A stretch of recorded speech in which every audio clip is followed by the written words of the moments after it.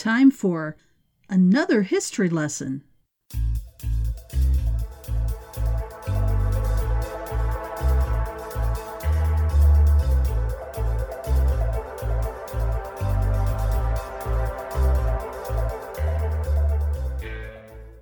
Hello everyone, and welcome to Season 3, Episode 34 of the Real Spies, Real Lives podcast. This is where we talk about writing, though not so much today, spies, and writing about spies. I'm your host, espionage author P.A. Duncan. I'm hoping that Book 2 of my series Meeting the Enemy will be out in time for holiday gifting. Meeting the Enemy began with Book 1, Terror, which came out in June. Book 2 is Revenge. In Book 1, Alexei Bukharin disappears shortly after the book's beginning. He believes Mai has died in the collapse of the World Trade Center on September 11th, and he has left to exact his revenge on Osama bin Laden. In Book 2, we see how Alexei goes about positioning himself for his revenge, not knowing that Mai is alive and has followed him to Afghanistan and is searching for him. However, her actions while undercover as a CIA operative have caused someone to desire revenge against her, and she gets to exact a little bit of her own revenge.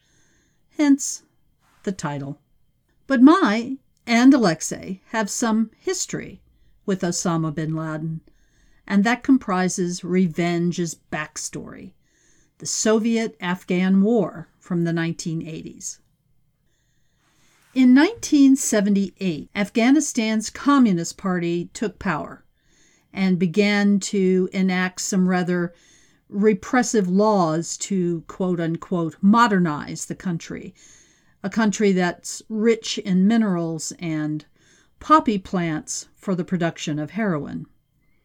This modernization was highly authoritarian, particularly out in the more traditionally minded countryside. Open rebellion against the communist government broke out. The Communist Party in Afghanistan was also split between those who were Kremlin hardliners and those who weren't.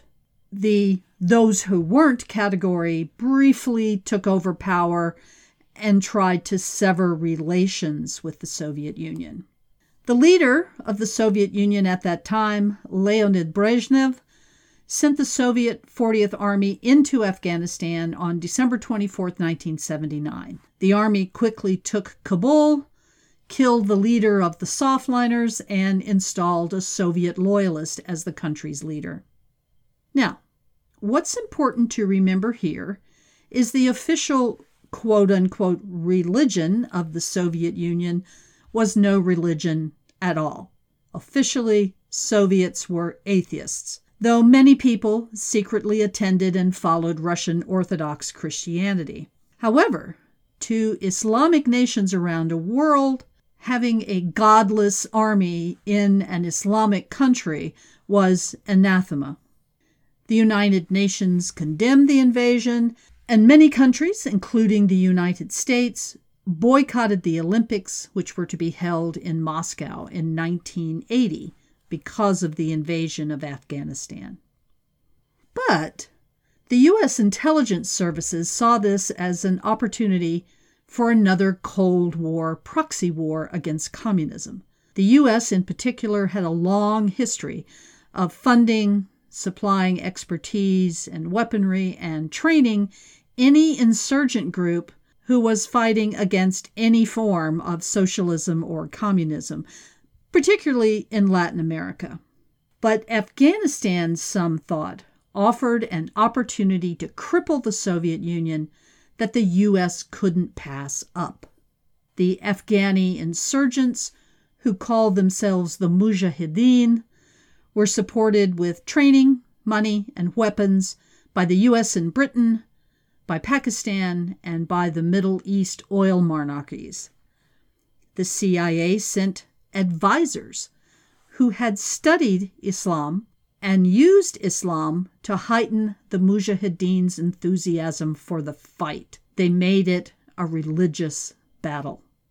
The Soviets, or Shuravi, as the Afghanis called them, were godless, after all. They had invaded an Islamic country, and they were trying to impose 20th century values over Islam. So in a way, we have the CIA to thank for the Taliban. After all, the CIA taught the Mujahideen all about insurgency. After the Soviets pulled out of Afghanistan, many of the Mujahideen fell under the sway of mullahs and imams who wanted an Islamic caliphate. The Mujahideen still had the weaponry the U.S. Congress was so willing to send them, and they had captured Soviet weapons, including tanks. But the Mujahideen, with this assistance, became a serious insurgency against the Soviet army. Soviet casualties mounted, though that was a secret Brezhnev wanted kept from the Russian people. More troops were sent in. The casualties kept climbing. The Soviet soldiers became increasingly brutal as their morale disintegrated, and the Soviet economy took a beating supporting this war. It was becoming obvious that the Soviet Union might lose, and lose badly.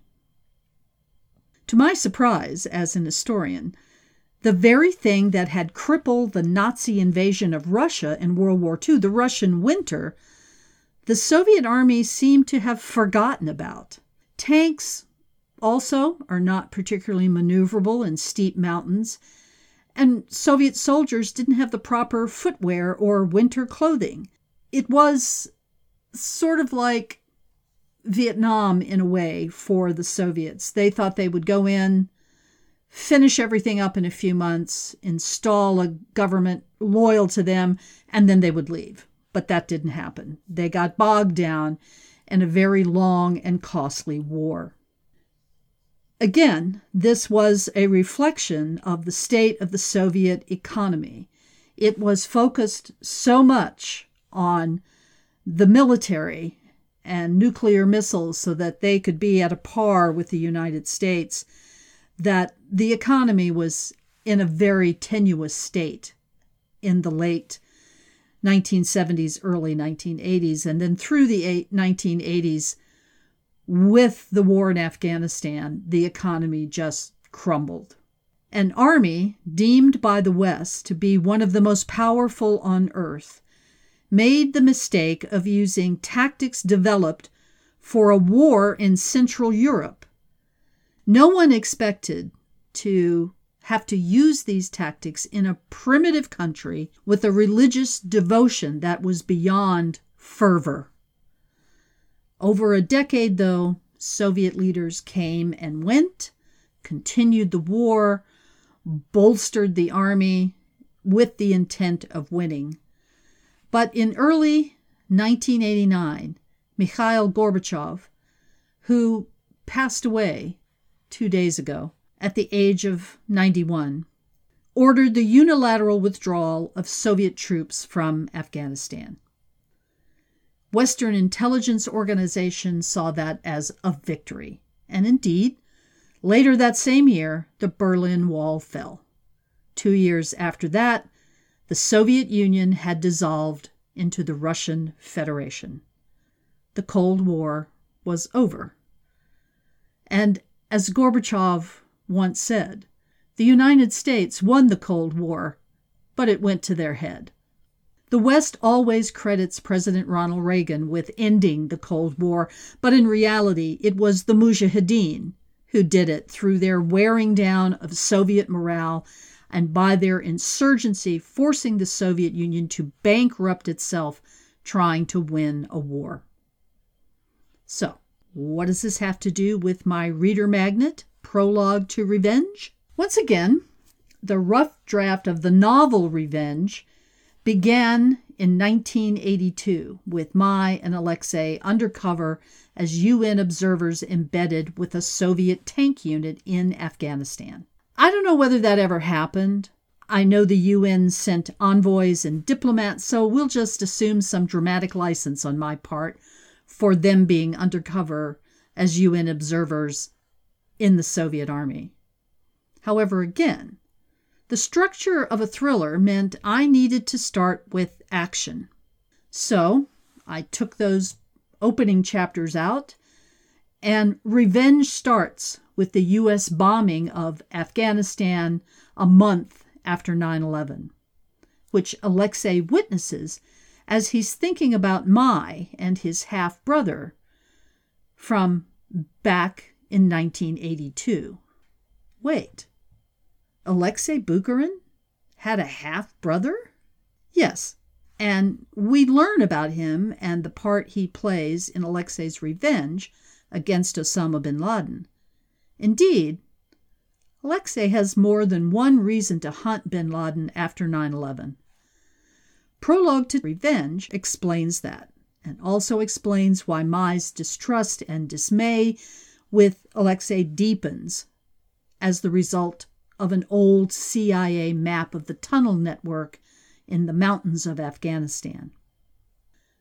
The struggles of the Soviet army against the insurgency known as the Mujahideen is also detailed in Prologue to Revenge, as well as in Revenge, the novel.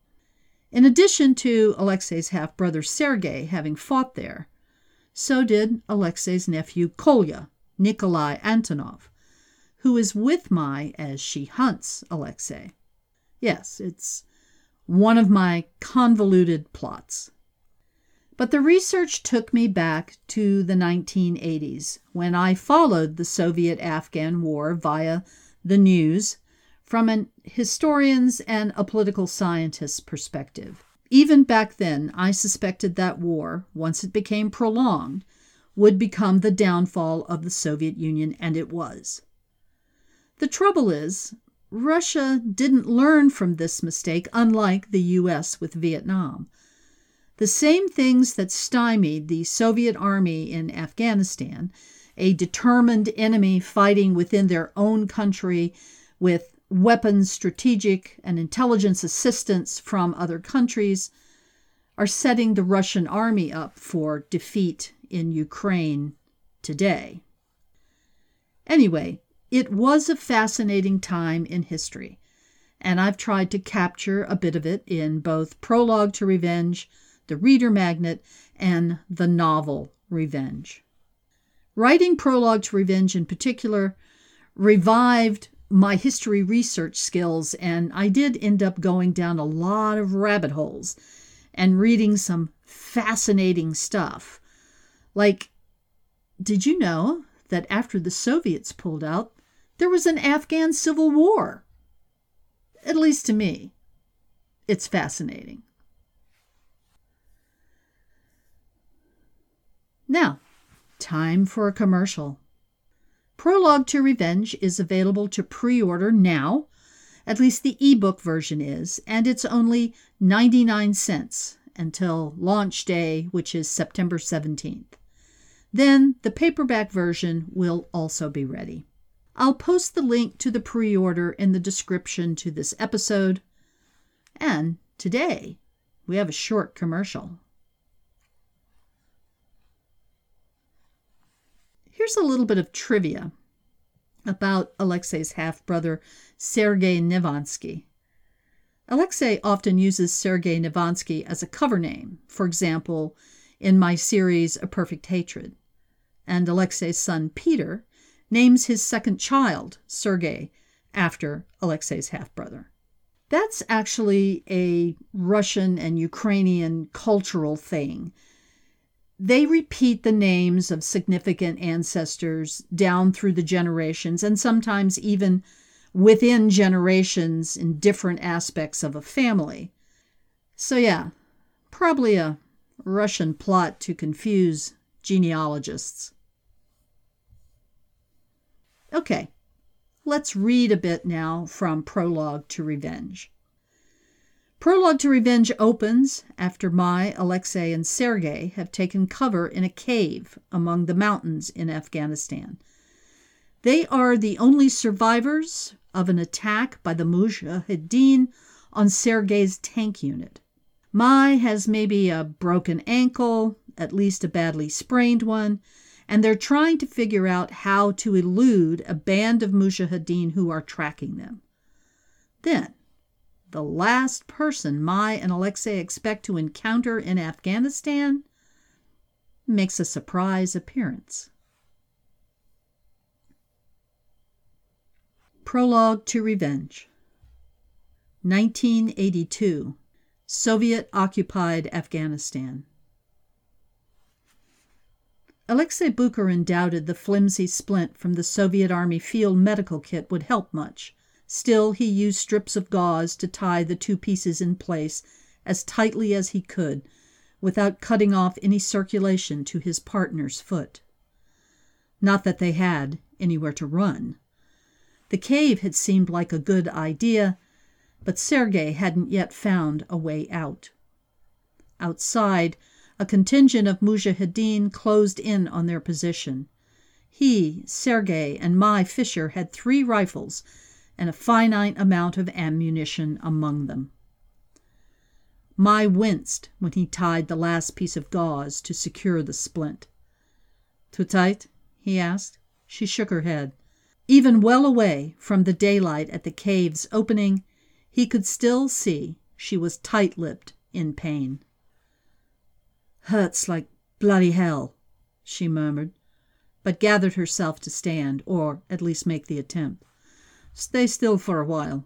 Keep your weight off it," Alexei said. "Let Sergei finish his recce." "I can't believe I was so damned clumsy.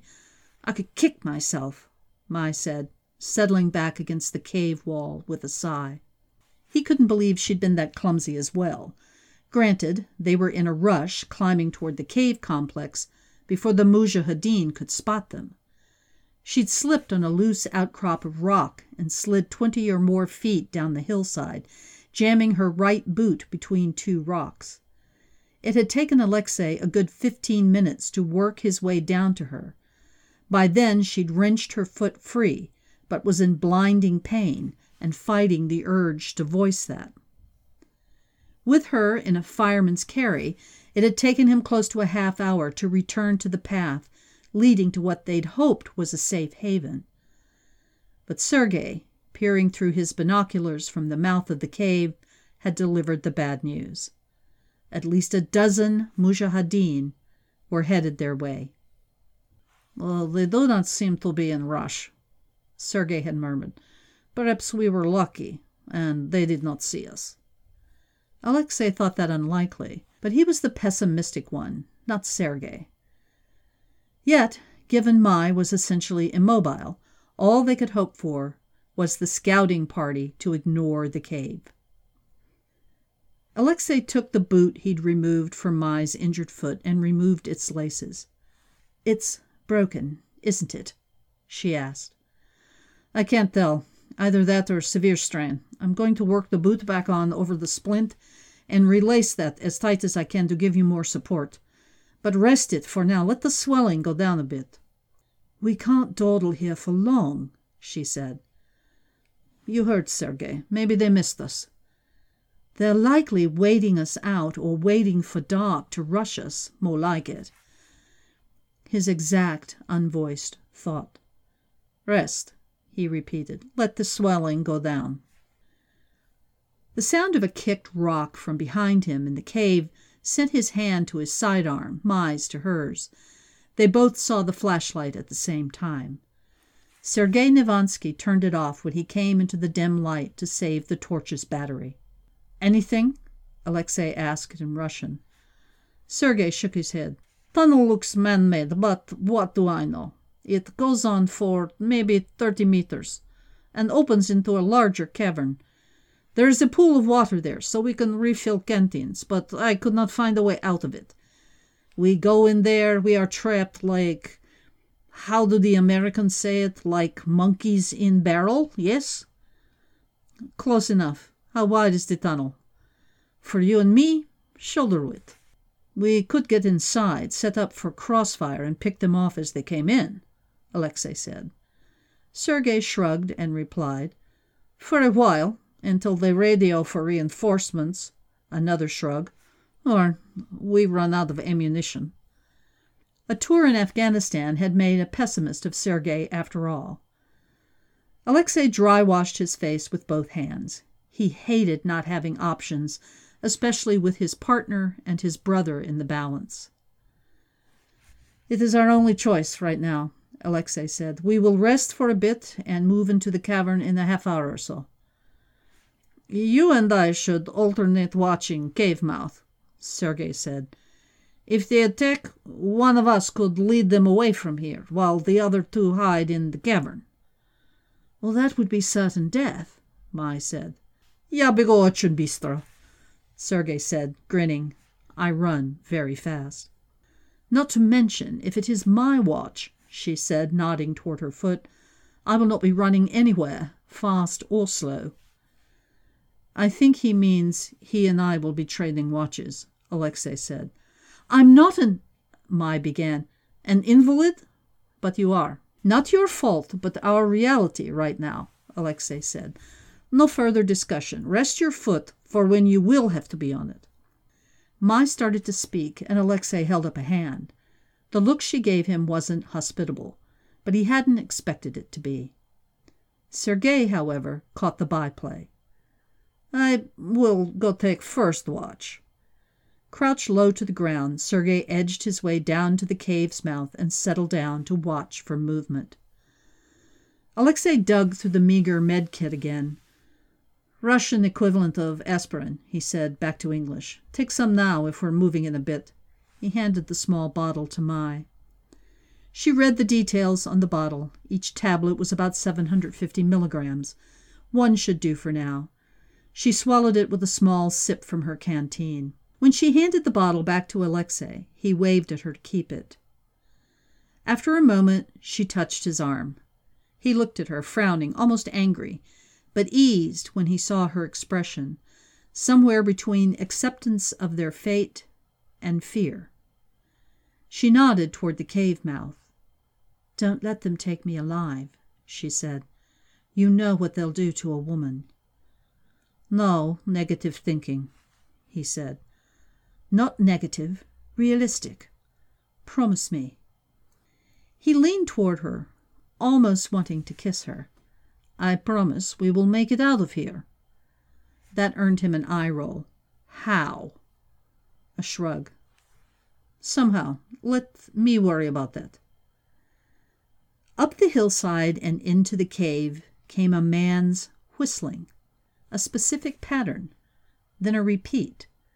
3 short, a long and a short, short then long, long, short, long, a single short, and it repeated again. Mai and Alexei looked at each other. In unison they said, "Snake?"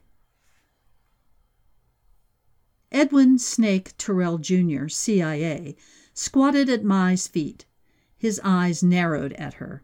He pointed to her splinted foot. "Please tell me that happened from kicking his ass," he said, nodding to Alexei.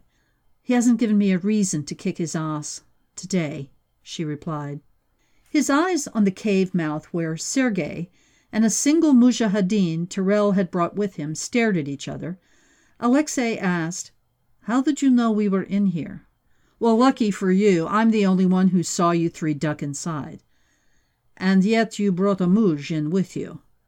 Terrell's eyes shifted to the effete-looking man, and he lowered his voice. "Bastard's sticking to me like fucking glue. Don't worry, a little bakshish and he'll forget he saw you." "Why is he glaring at me?" Mai asked, returning the glare. "Osama!" Terrell called to him in Arabic. "Is there a problem?" "The woman should be covered and veiled and stoned for being a whore to these men," came the angry reply. Terrell translated and said to Osama, "The man with me is her husband. Relax." More Arabic from Osama, and Terrell laughed, telling Mai, "He says you're ugly, which means he has the hots for you." Terrell addressed Alexei. "Is she mobile at all?" "No," Alexei replied. "Yes," Mai said. Terrell sighed. "Well, which is it?" We won't know until I try to walk on it, Mai said. I want her to rest and let the swelling go down a bit more. I'll put her boot back on to strengthen the splint, Alexei said. Is it broken? Tyrell asked. I don't know. Tyrell frowned and looked over his shoulder again. His voice low once more, he said to Alexei, Turn the Ivan over to the Muj, and I can get you two out of here. No, Alexei said. No? No, we stay together. Look, I got the word you two were here to observe. The Ivan's not part of that. A small price for your lives. Tell him, Mai said. Tell me what? It's none of his business, Alexei said. What's none of my business? Mai and Alexei exchanged a look. Then Alexei lowered his voice as well. The Soviet soldier is the sole survivor of your Mujahideen's ambush on his tank unit. And he's my brother, he said. As in, your brother in communism? No, as in he and I have the same mother, but different fathers. Well, shit. Are you related to half of Russia? No, only a significant section of Ukraine. Well, shit. This complicates things. Osama there won't be happy until he gets some blood on his hands. He's from the Saudi bin Laden tribe, construction, you know. Daddy's youngest or some shit, here to fight for Allah. However, he manages to stay out of the actual fighting. However, I got to give him something to save face, you know. Why? Mai asked. He's saving some taxpayer dollars by financing the small arms and some vehicles for the Muj in this area. Langley says to keep him happy so his money keeps flowing.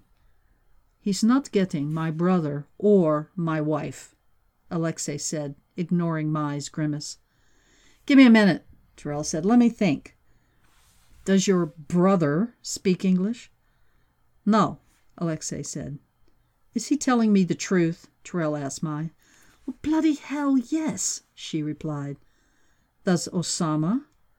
No. Alexei smiled and said, I'll have to take your word, I suppose. Well, fuck you, Tyrell hissed. He looked into the dark maw of the tunnel. Did you find the other cavern? Yes, Alexei replied, but there's no way out of it. Well, what about the other tunnel? Alexei raised his eyebrows in a query and waited for Tyrell's answer. Oh, it's hidden by an optical illusion. That second tunnel leads to an extensive complex of them, some natural, some blasted out by the British last century, and some the CIA has added. That complex of tunnels is particularly important to us, so knowledge of it has to be compartmentalized. I trust you and her with the knowledge, but not him. Tyrell nodded toward the cave mouth. Osama or my brother? Alexei asked. Neither. Turning his back to the cave mouth, Tyrell reached inside his shalwar and brought out a paper that had been folded multiple times. A map, Alexei said. Yes, this is the only copy. I've memorized the layout, but I'd appreciate getting it back from you whenever your operation is over. It cannot, under any circumstance, fall into Soviet or Mujahideen hands. I'm giving it to you with that understanding. Agreed? Agreed, Alexei said. Tyrell looked at Mai. You hold him to that, he told her. No need. He gave you his word. How do we explain it to Sergei? Who's Sergei? Oh, the brother, Tyrell said, rolling his eyes. I leave that up to you, but he can't lay an eye on it. Got it? Of course, Alexei said. Tyrell used his broad back to hide slipping the map to Alexei, who deftly tucked it inside his shirt. All right, Tyrell said. Here's what I'm telling Osama, who doesn't know about the tunnel complex either. You three have agreed to surrender in the morning, but I'm giving you a night to rest, because it's a long trip back to his camp. He and I will take up a position outside. Once we leave, the three of you get into that cavern and into that second tunnel. When you're in the cavern, look for the trio of stalactites. You'll see what looks like a solid wall with a notch cut into one side. You can slip behind that wall At that point and a few feet later, you're in the second tunnel. Got that? Yes, Alexei said. Why do you want us in that second tunnel? Because I'm going to tell Osama I convinced you to surrender in the morning, but I'm going to let him collapse the mouth of the cave with an RPG. You're going to what? Mai asked, remembering to keep her voice low. You heard me. He'll go back to camp and brag to his fellow ragheads that he sealed 3 Shuravi in a cave. Win-win. So when he and I leave the cave, the 3 of you hustle your asses into that second tunnel. That'll put you far enough away from the explosion. But move quickly. He looked at Mai's foot again. Well, as quick as you can. I won't be able to stall him long. Oh, and you have 4 days to clear the tunnels and come out somewhere. That's about as long as I can distract my clingy friend there. Mai looked at Alexei and murmured, 4 days. Alexei shrugged yet again and said, It's all we've got, so we make it work. And being sealed in here? You know Tyrell doesn't give a fuck about me, but he'd do anything to save you. Tyrell smiled when Mai blushed. All right, I think that's a good introduction to Prologue to Revenge. And remember that map. It comes back into play in the novel Revenge, Book 2 of Meeting the Enemy. Today's the 1st of September, and I'm looking forward to cooler temps, breaking out my mostly black autumn wardrobe. I do write about spies, you know, so I wear a lot of black. And sipping my pumpkin spice latte. Don't judge me. I'm looking forward as well to the trees changing color. Where I live, the sight of the mountains is pretty spectacular in the time of the year coming up. But of course, I never, ever let that distract me from keeping an eye out for spies.